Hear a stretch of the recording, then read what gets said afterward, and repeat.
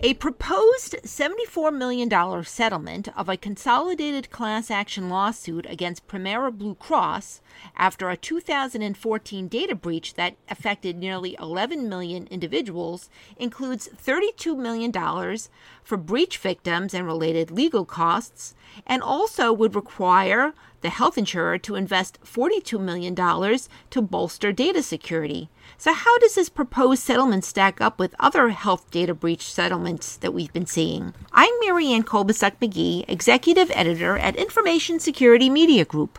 Today I'm speaking with technology attorney Stephen Tepler of the law firm Mendelbaum Salzberg PC, who will offer his analysis on the proposed Premera settlement. So Stephen, when you look at the proposed settlement in the Premera case, what's most significant to you?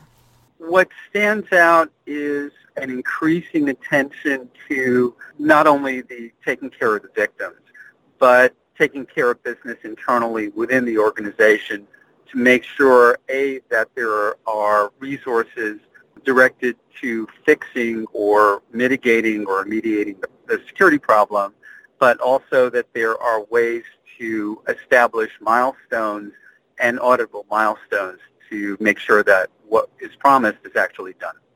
As you said, the proposed Premera settlement does include specific things that the company should be doing in order to improve its security. And under the settlement or the proposed settlement, the company is to spend $14 million annually over the next 3 years to bolster its security. And that list includes steps such as Premera protecting its archive data in certain ways, implementing encryption and multi-factor authentication, and a host of other things. What do you make of these terms? For instance, corrective actions are common in settlements with government regulators like the Department of Health and Human Services in data breach cases, but are these prescriptive security measures becoming more common in civil lawsuit settlements involving data breaches, and why? They are. And one of the reasons is that you're seeing multiple data breaches. You're seeing serial data breaches. You're seeing data breaches that should have acted as poster children for data breaches that happen subsequently. So in a way, these prescriptive or proscriptive, depending on how you want to look at it, activities in terms of an agreement or perhaps even a consent order is something that, or consent decree, are things that we're seeing. We are seeing that on the ADA side for visually impaired individuals suing websites that don't have proper visual impairment accommodations. And these lawsuits are winding up with consent decrees. And these are decrees which actually require step-by-step, monitored, audited, corrective actions to be taken by the defendants in these cases, by the organizations in these cases. So I'm really not surprised at the trend at all. So now, again, the Premera Blue Cross settlement proposes $32 million for breach victims and related legal costs. What do you think of the payments proposed for the breach victims and the conditions for them to receive payments? The conditions are a little more broad, which is good. The amount to be paid, it's always hard to establish what people's damages that aren't actually verifiable might be. And that's always been an issue in every class action that's happened in this area. That there are increased amounts for verifiable types of expenses or losses that have an expanded definition, I think is a step in the right direction.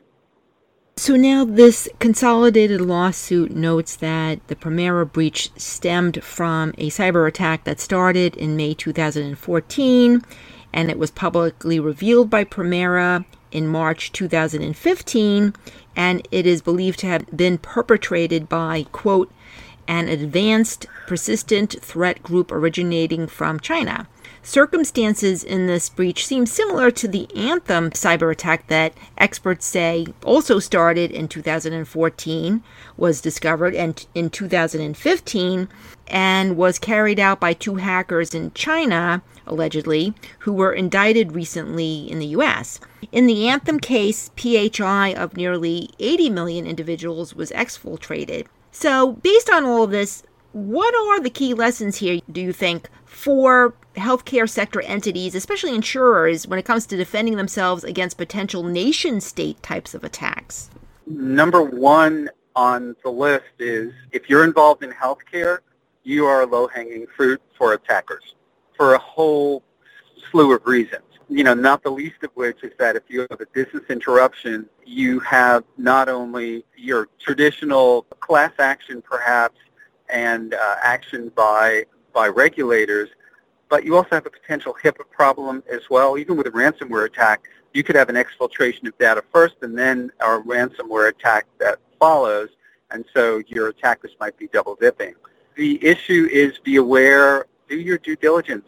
You got to patch, you got to make sure what you have, you got to get your cybersecurity teams ramped up to do periodic investigations. Just as if you had already been attacked, you have to make sure that your insurance covers what might be considered or what could be considered as a nation state or a terrorist attack, because you don't want to have an exclusion, an act of war or similar exclusion result in a denial of coverage and then have to battle it out in court for bad faith non-coverage. That's similar to what's happening between the Mondelez Company and Zurich Insurance. And finally, Stephen, any predictions about the kinds of data breach lawsuits we're likely to see moving forward?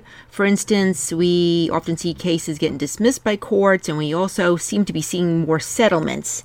Any cases that you're watching closely in the courts right now? Right now, we are looking at just generally in the healthcare sector, because the sensitivity of the information, even more so than financial information, we're focusing on trying to advise clients to pay better attention. And it doesn't matter whether you're a small practice or a large practice. Your risk metrics are the same. The other avenue, of course, is with the proliferation of smart devices or connected devices that have started to populate the healthcare arena. We're looking at, and we are currently investigating, issues related to possible security problems with these devices, such that healthcare provisioning or the services provisioning might be impacted or prevented or interrupted in such a way as to cause real problems for a facility. Thanks, Stephen. I've been speaking to attorney Stephen Tepler. I'm Marianne Kolbasuk-McGee of Information Security Media Group. Thanks for listening.